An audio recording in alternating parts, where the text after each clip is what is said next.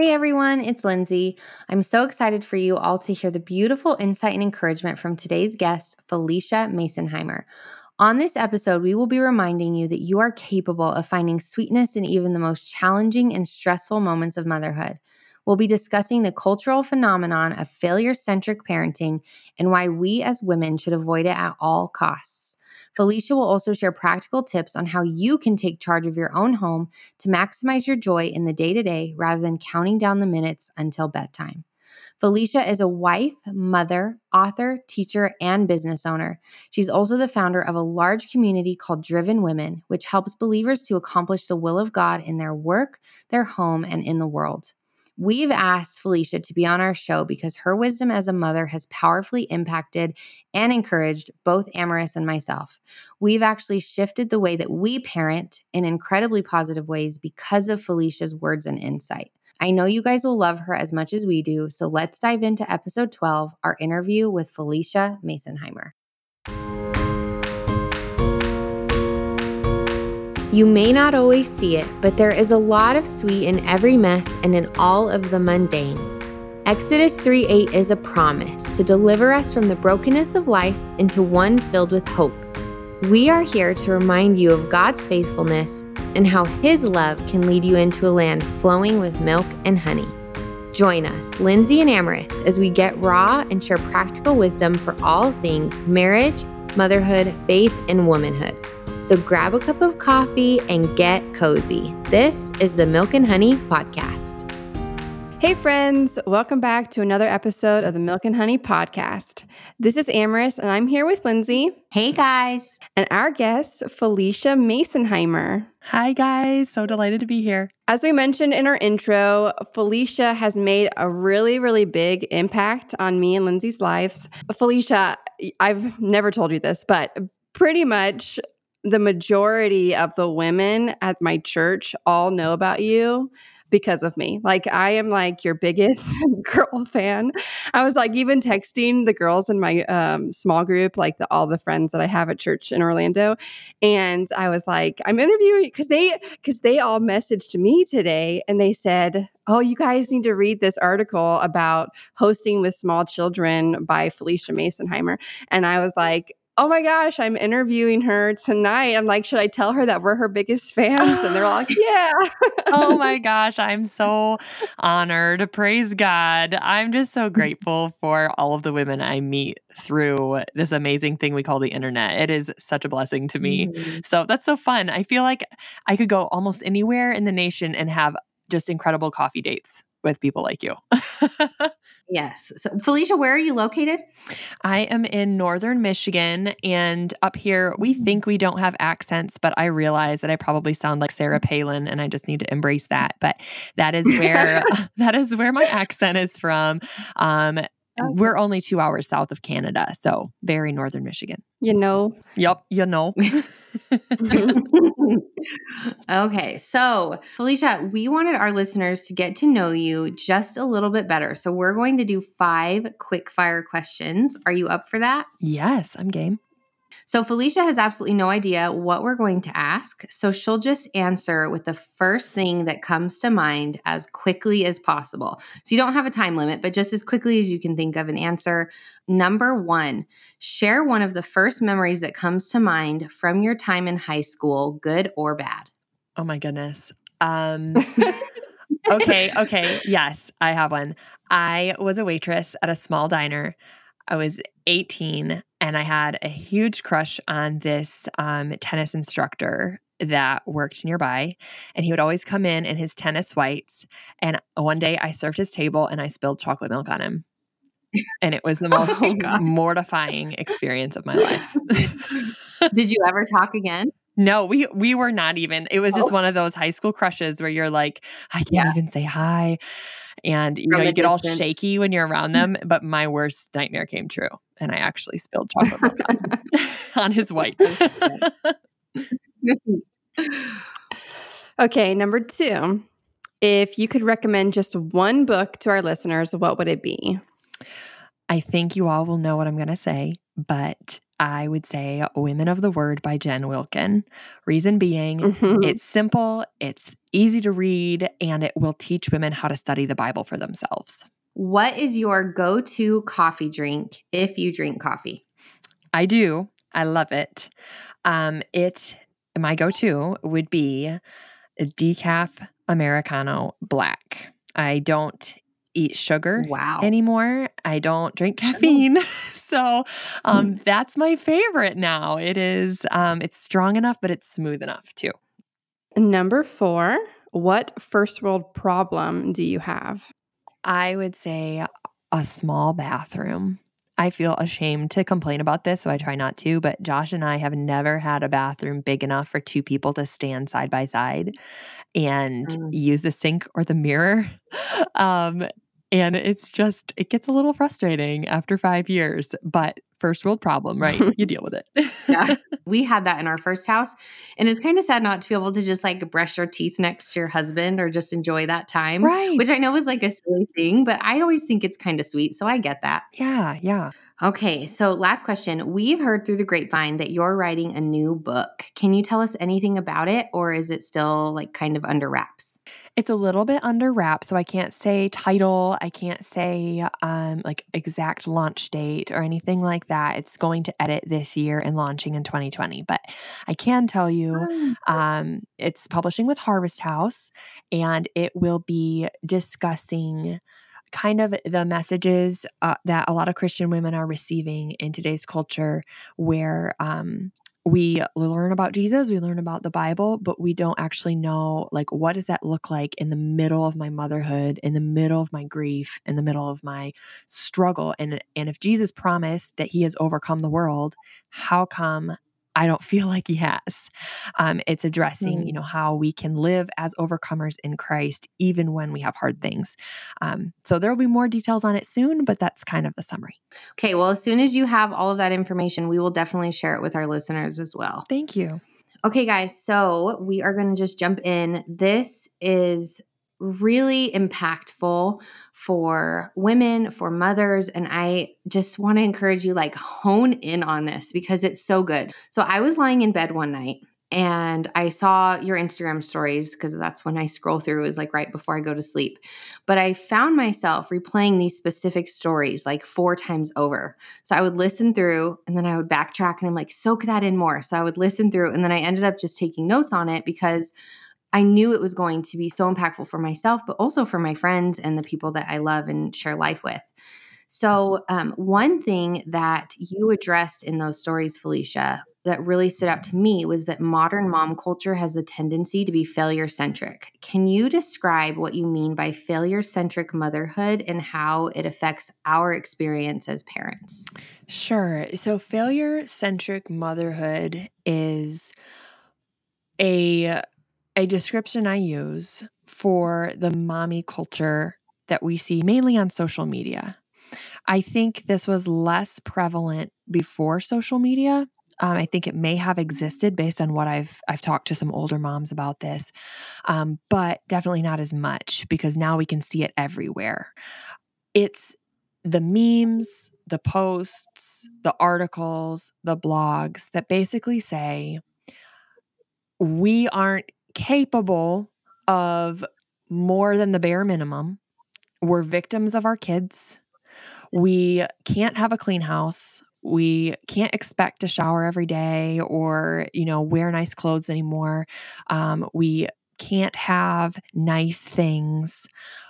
We are going to have a struggling marriage, or we're never going to have sex with our husbands again. Things like this that are spoken many times as a joke, but there's truth to every joke.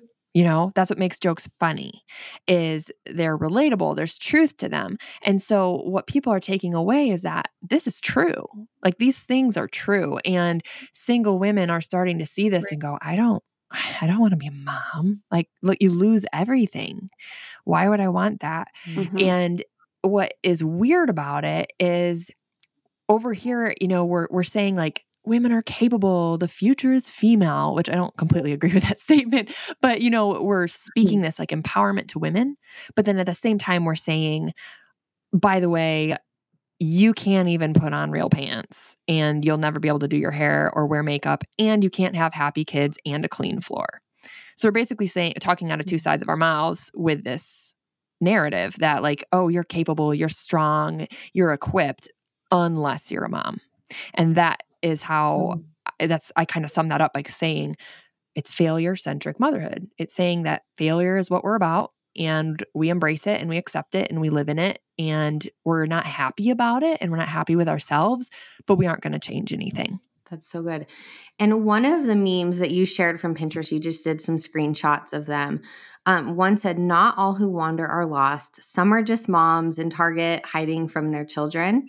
And that meme, when I read it, it also reminded me of the wine culture that moms have created, which kind of perpetuates the idea that we all need a bottle of wine every night in order to feel like a normal human being or feel like ourselves after spending the day with our children.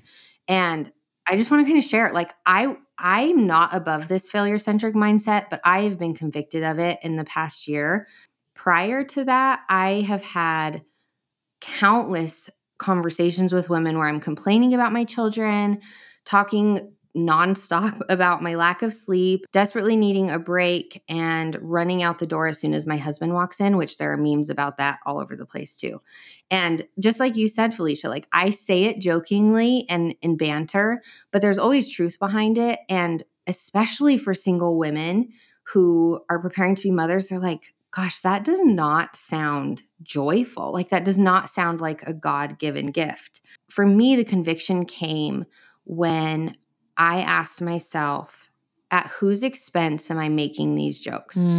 And it was at the expense of my 3-year-old toddler and my 1-year-old child. It convicted me because I realized these children are literally learning from scratch how to cope with massive amounts of emotion, the stimulation that they're experiencing that they've never experienced before, new foods, disappointment, frustration, I mean, everything. And they're simply trying to figure out this brand new world that is moving so quickly around them.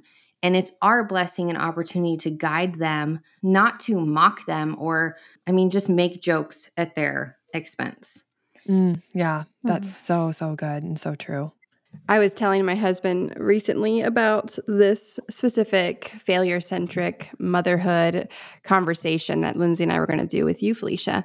And I was talking to him about how we really value specifically within church culture, but like where we really value and say we have to speak highly about our husbands and honor them, but it's not given to our children. We don't talk about them in a way that is honorable, that we would be proud for them to hear when they're older and they're capable of reading and they're capable of understanding what we're, conversating about with our peers and with our friends.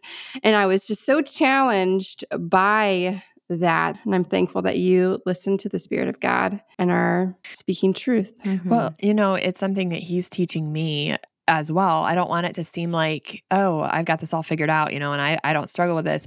I do. And I have, I had, for me, I wasn't a wine mom, I was a coffee mom, which is, for me, just as much of a dependence. If I can't be nice to my kids because I didn't have coffee, whose problem is that?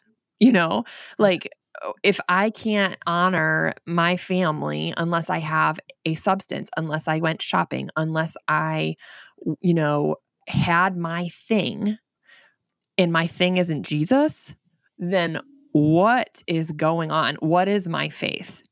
And it might be my phone. It might be, getting to vent to a friend. It's not that coffee, wine, shopping, and friends are bad in and of themselves. We swing to these wild, extremes sometimes. They're not. They're great, but are they what I serve? Are they what I quote unquote need in order to love my family? It's something I have to ask myself a lot. And actually, just the other day, I was really convicting. As a blogger, my phone is my work. And so I try to set boundaries with my phone. But one particular day I was on it a lot. And my 3-year-old kept coming up to me. And I was just like, I need you to wait. I need you to wait just a second. Let me finish this. And finally she grabbed my hand as I'm holding the phone and she said, "Talk to me, Mama." And Mm. it was heartbreaking because it was like, who am I serving right now? What am I What am I doing? Here I am trying to serve thousands of strangers, which is great, and ignoring the soul I was told to disciple. And that's the kind of thing that I think we tend to forget when we start like making excuses for this lifestyle. Like, we're just tolerating our kids. We are just tolerating our husbands, or even, giving up on our homes, giving up on our appearance. Those things seem really optional, but I think that giving up and then feeling victimized by our kids, by our families, reflects a deeper heart issue at play, that we're putting our identities in something that our identities aren't supposed to be in.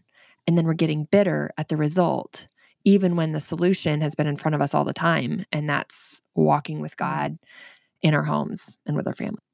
For me, after my first pregnancy, I had postpartum depression and anxiety. I actually had it after the first two. I have 3 children. And after my first, I didn't know that I had postpartum depression. I just thought that the world was falling apart.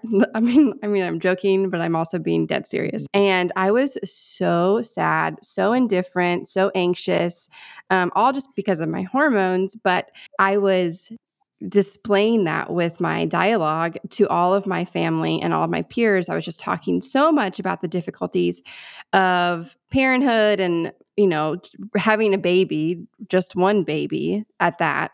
And my family ended up having to pull away from me because of how needy I had become and how draining I had become. And so when you did this failure-centric motherhood on your stories, I was thinking, I'm like, there has to be a balance between having the safe people that we can admit and confess our sins to, but then not talking all about our failures and struggles to a point where it becomes complaining. And so, do you know where that balance is, or how can we articulate that to our listeners? There for sure is a balance between a failure-centric life and actually navigating the hard things that happen, because we're not called to ignore the hard. It is real. It's there, and I've walked through it. But I think the key is to have that strong community of just a few godly people that you can go to and say, this is hard. This is what I'm going through right now. And I need prayer. I need wisdom. I have 3 or 4 women who I can go to in those seasons and get that insight.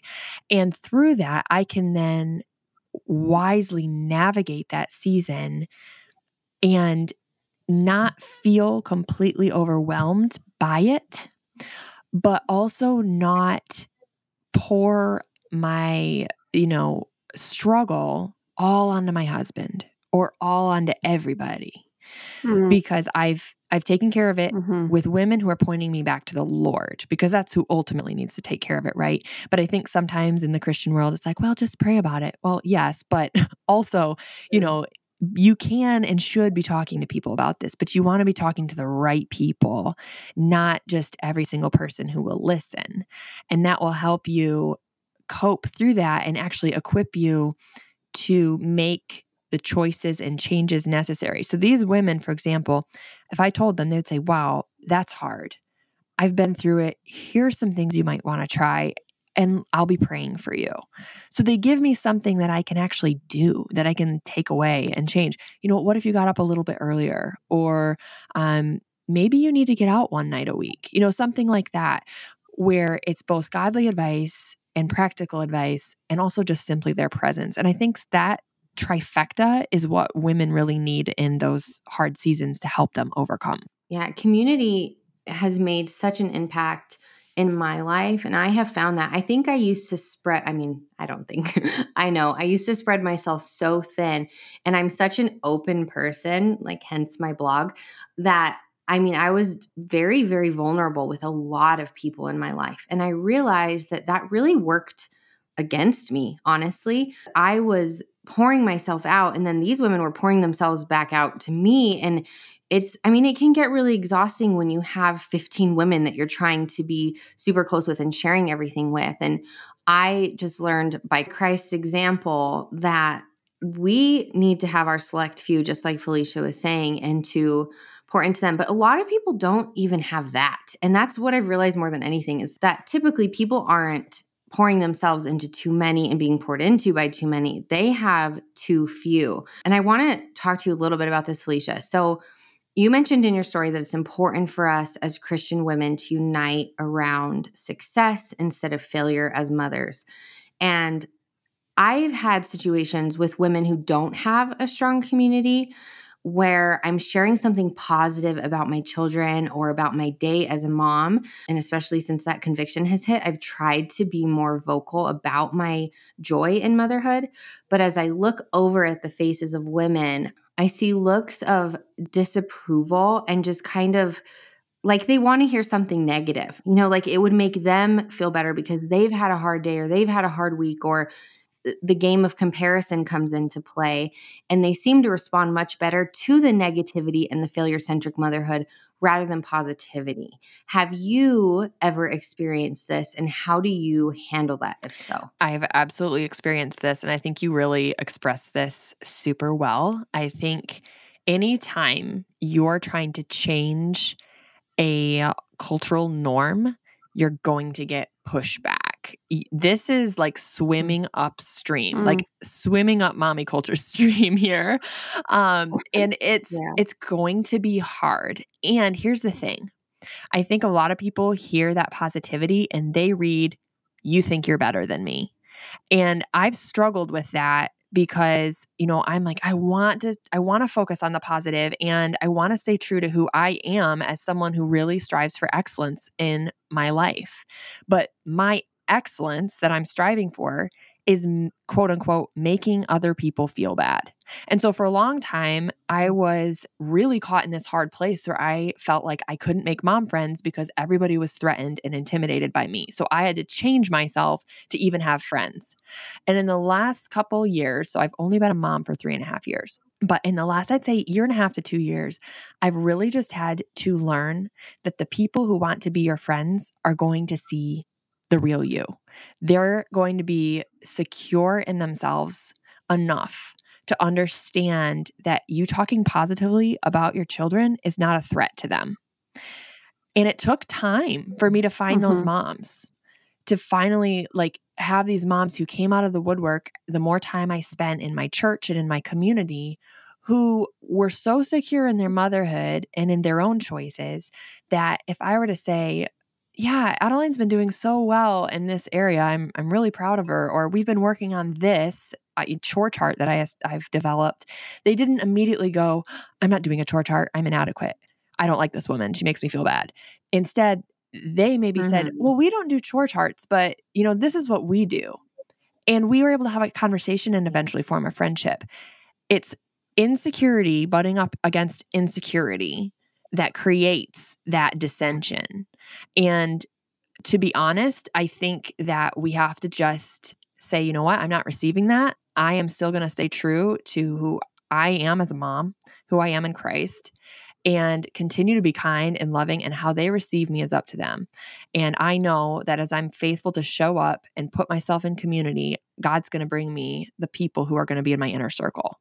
Going back to what you said, I have had moments, even recently, where I'll say something positive and I see that look on their face and I counteract it with something negative. And then I feel convicted walking away because I'm like, I didn't even need to add that. That wasn't even something that was a big deal, And so I think that's really encouraging to remember that people who love you and who care for you, they're going to rejoice with you when you rejoice, and they're going to support and be there for you. That doesn't mean we don't love people who struggle to support us. I think, just like Felicia said, that's insecurity in its own right, and we can help to love them and point them to truth through that. But there's nothing wrong with having your stuff together at home as a mother. It's a gift, it's a blessing, and to do your best to walk in that with joy is an absolute gift, and it will be a light to other people.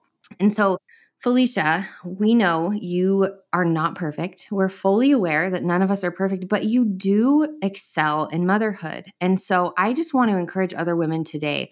What are 3 steps or 3 ways that our mom listeners can take control of their own homes and overcome the daily obstacles that may occasionally steal the joy of motherhood? Well, I love a good practical application. So I would say the first thing is take a piece of paper in your planner, sticky note, the back of your child's latest art piece, and write down 3 things in your motherhood or your home that consistently stress you out. And once you've written them down, write down 3 to 5 ways that you could solve those problems. So say it's every day at 4 p.m., every child is yelling, and I'm trying to make dinner, and it's the most miserable time of the day. That's a stressor, and it makes you not enjoy motherhood, not enjoy your kids. Your husband walks in the door, and you're like, hi, I would really love to hand off my progeny to you and run away for 40 minutes. But I'm supposed to be pleasant. So here's me trying.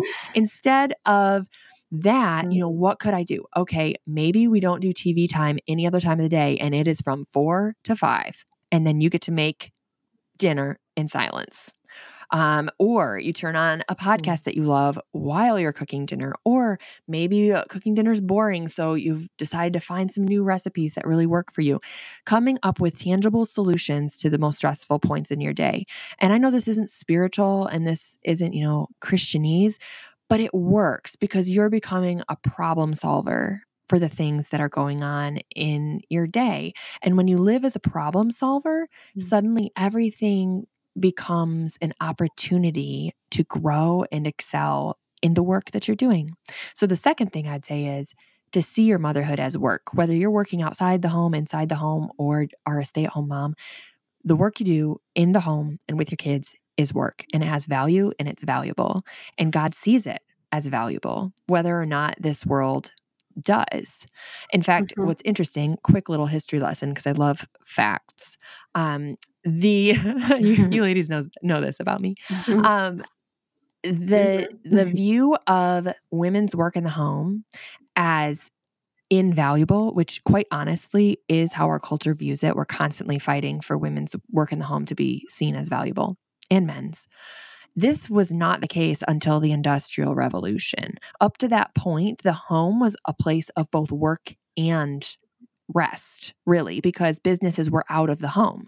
During the Industrial Revolution, home and work became distinct entities. You went to work and then you came home, and home became a place of leisure. So now all of the valuable work is at the workplace. It's income producing, and all of the stuff done in the home is seen as just optional or leisure. So naturally, if the woman is in the home, she's seen as less valuable. And this was carried all through the 20th and into the 21st century because we still believe this. We don't see what's done in the home as actually valuable because it doesn't have a dollar sign attached to it. And if we can change that by saying, this is my work. This is my work, and I'm bringing the best of me to this, we will feel more fulfilled. So that'll be number 2. And number 3, I would say do something for yourself that makes you feel like you are still a woman. Now, I think this starts with being in the Word of God because that's what you need to really be, a woman of purpose. But additionally to that, I would say something like if you need to shower every day, like I do. I have taken a shower almost every day since my first child was born. That is because it's a priority to me. It makes me feel alive. It's a simple thing, but it works for me. You can put the baby in a bouncy seat, put them in the crib for 5 minutes, and then put on your makeup if you want. That's what I do. It could be reading for you. It could be whatever. But do something that brings you life. Find a way to prioritize it. Your kids seeing that is good for them. And it will help them honor you as their mother and see that you make that time. So those would be the 3 things I'd say.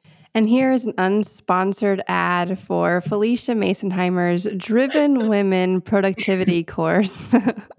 Because, I mean, this is just, I'm part of her Driven Women Productivity course, and it has really shaped the way that I do things. Like I started implementing block scheduling and morning and evening routines, and it has dramatically made a difference in my home life. So thank you for that. And if you need productivity help, then find yourself at Felicia Masonheimer's website. I can vouch for the fact that it's unsponsored because I talk to Amaris pretty much every day, and she has brought this course up multiple times to me as something that has been so beneficial to her. So that is real blesses me talk, so just so you much. guys I know. am so glad to hear that.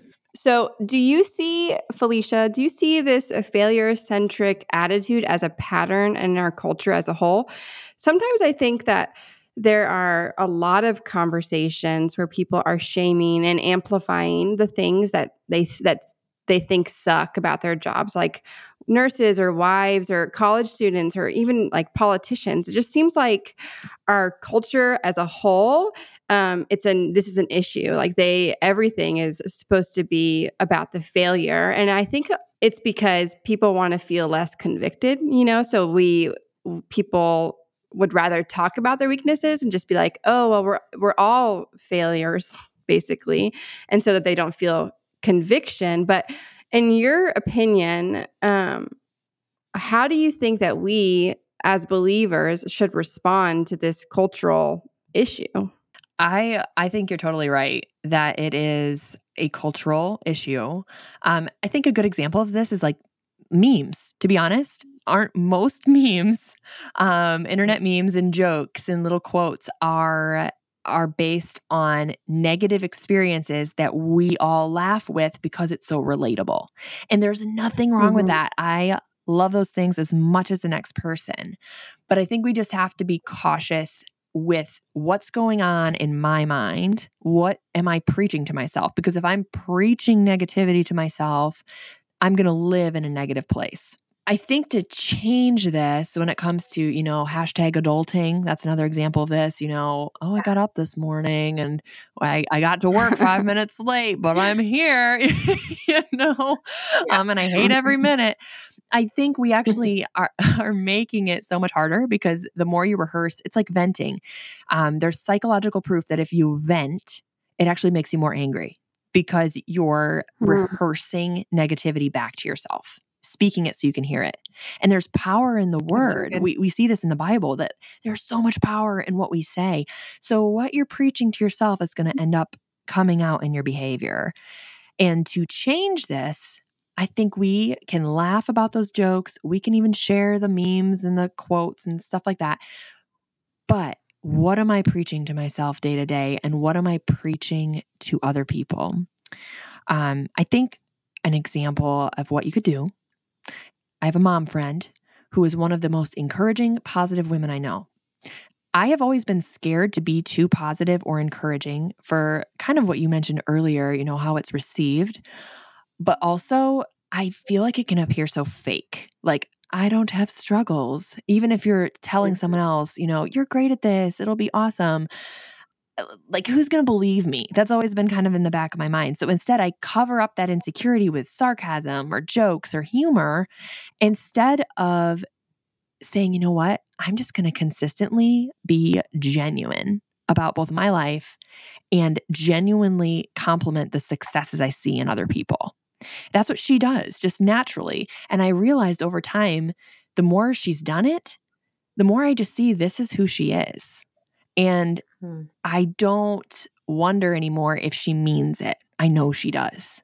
So I think consistently just speaking life to people and speaking life to yourself and affirming others, affirming what you're doing that's good, people will start to see and not be threatened because they know that that's you. That's what you're endeavoring to speak life to your family, to yourself, to others, to be not just be positive, but really notice the good that is being accomplished, that you are accomplishing.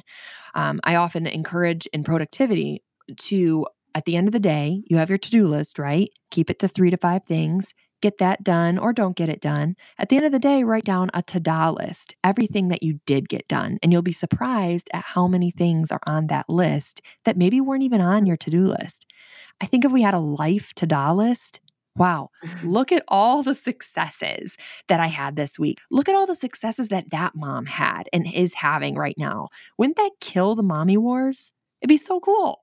I love that idea. My husband actually, side note, my husband actually asks me to do, he doesn't call it a to-do list, but that's what it is, a to-do list about like our relationship, because I have a tendency to focus on the negative and will mention a ton of things that went wrong for the week between us if I'm in my head and emotional. And he'll say, write down all of the things that were sweet so that you can look back and remember in the moments when you're feeling really, really negative.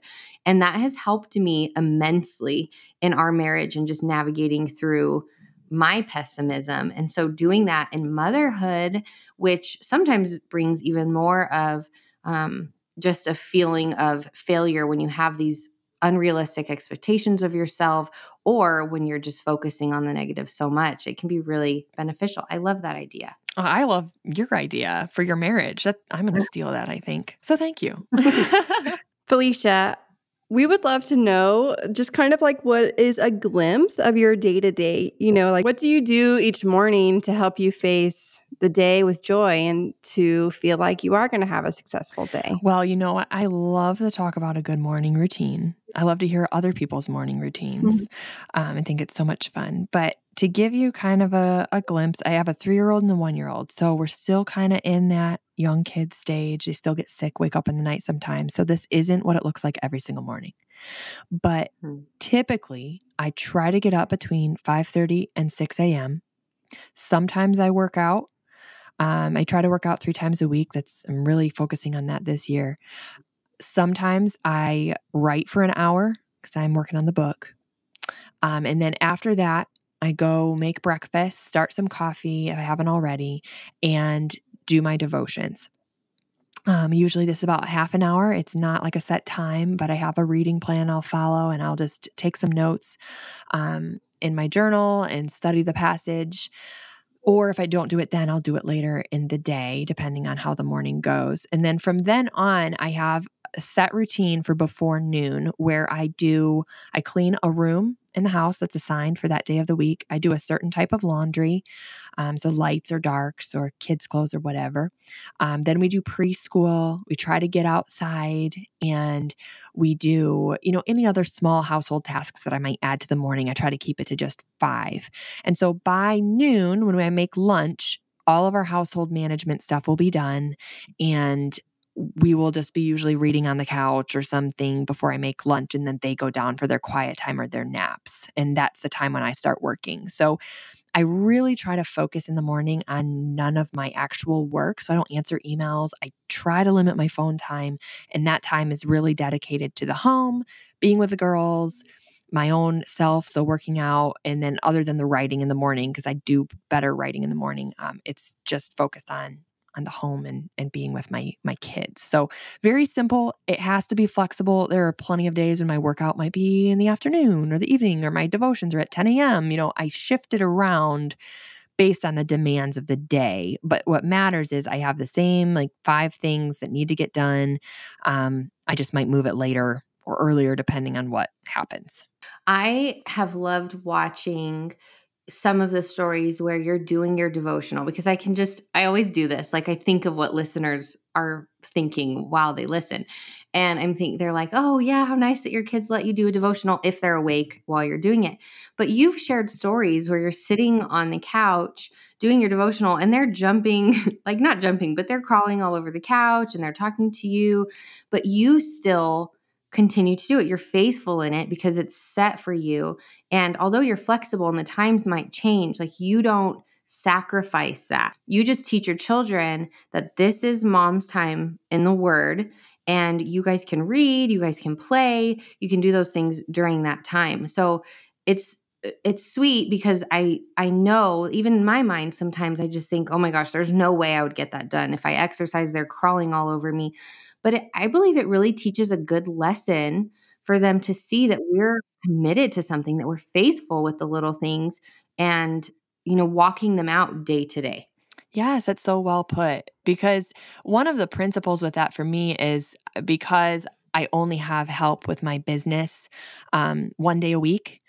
I have a babysitter 1 day a week. I need nap time to do the stuff I can't do when they're awake. And so it started with that being the necessity of my life. I was like, I have to do everything I can do with them with me when they're awake.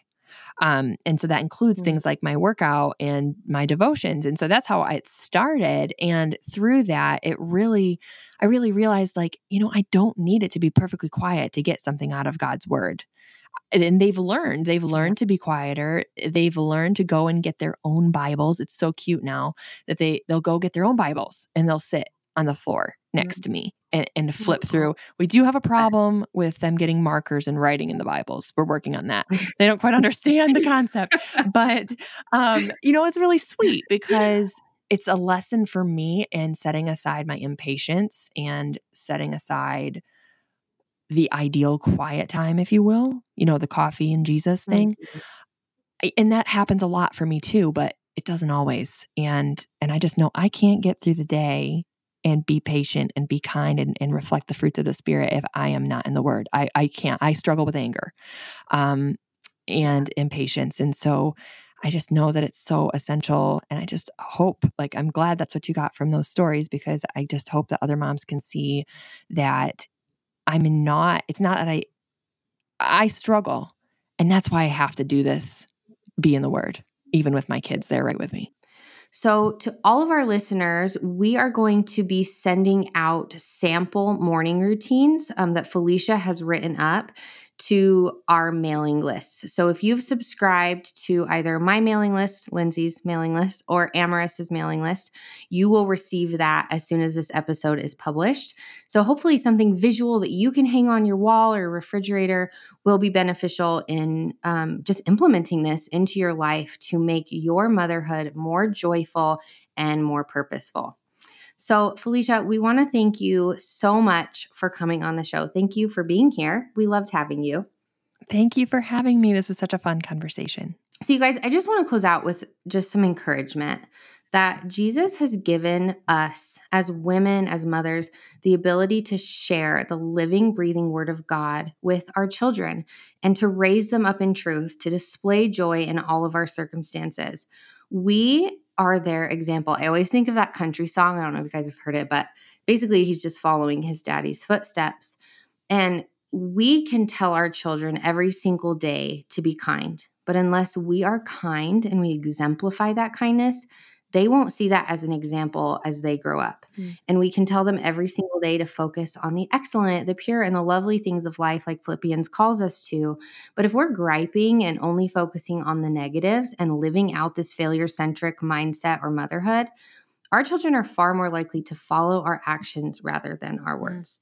So my encouragement is to allow your words and your actions to match up in the lives that you are hopeful to see your children live, to strive to live that out by God's grace, not with an expectation of perfection, but with a desire to honor Him and glorify Him. So if you have any takeaway from this today, I hope that you all walk away with a desire to shift your perspective from the I just can't adult today mentality, which is a lie that the enemy really wants to feed in our culture, and instead shift it back toward God's truth, which says, we are more than conquerors through Him who loved us. Romans 8:37. So thank you all so much for listening. Please make sure to screenshot this episode, head over to Instagram and tag us. In your screenshot, let us know what your biggest quick takeaway was, because it makes us so happy to know what you gained, what you learned, and what encouraged you. And we will be linking all of Felicia's social media platforms and her website in the details below. We will also include that information with our morning routines that we mail out. And then her free productivity course is on her website as well. So thank you so much, Felicia. We'll talk to you soon. Thank you. Thank you all so much for listening to this week's episode of the Milk and Honey Podcast. If you liked what you heard, please take a second to visit our page on iTunes to subscribe, rate, and review our podcast. It would mean so much to us. Your review helps the show to be found by other women like you, and it also helps us to continuously grow and become better as a podcast. For a daily pick-me-up, follow me, Lindsay, on Instagram at Sparrows and Lily, and Amorous at Amorous Beecher. Tune in next week for more laughter, fun, hope, and encouragement. Bye, guys.